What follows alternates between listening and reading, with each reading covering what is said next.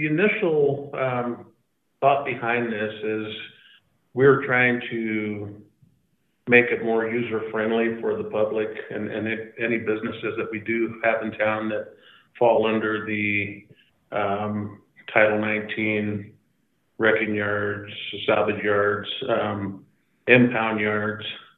We're just trying to make it uniform all the way across the board.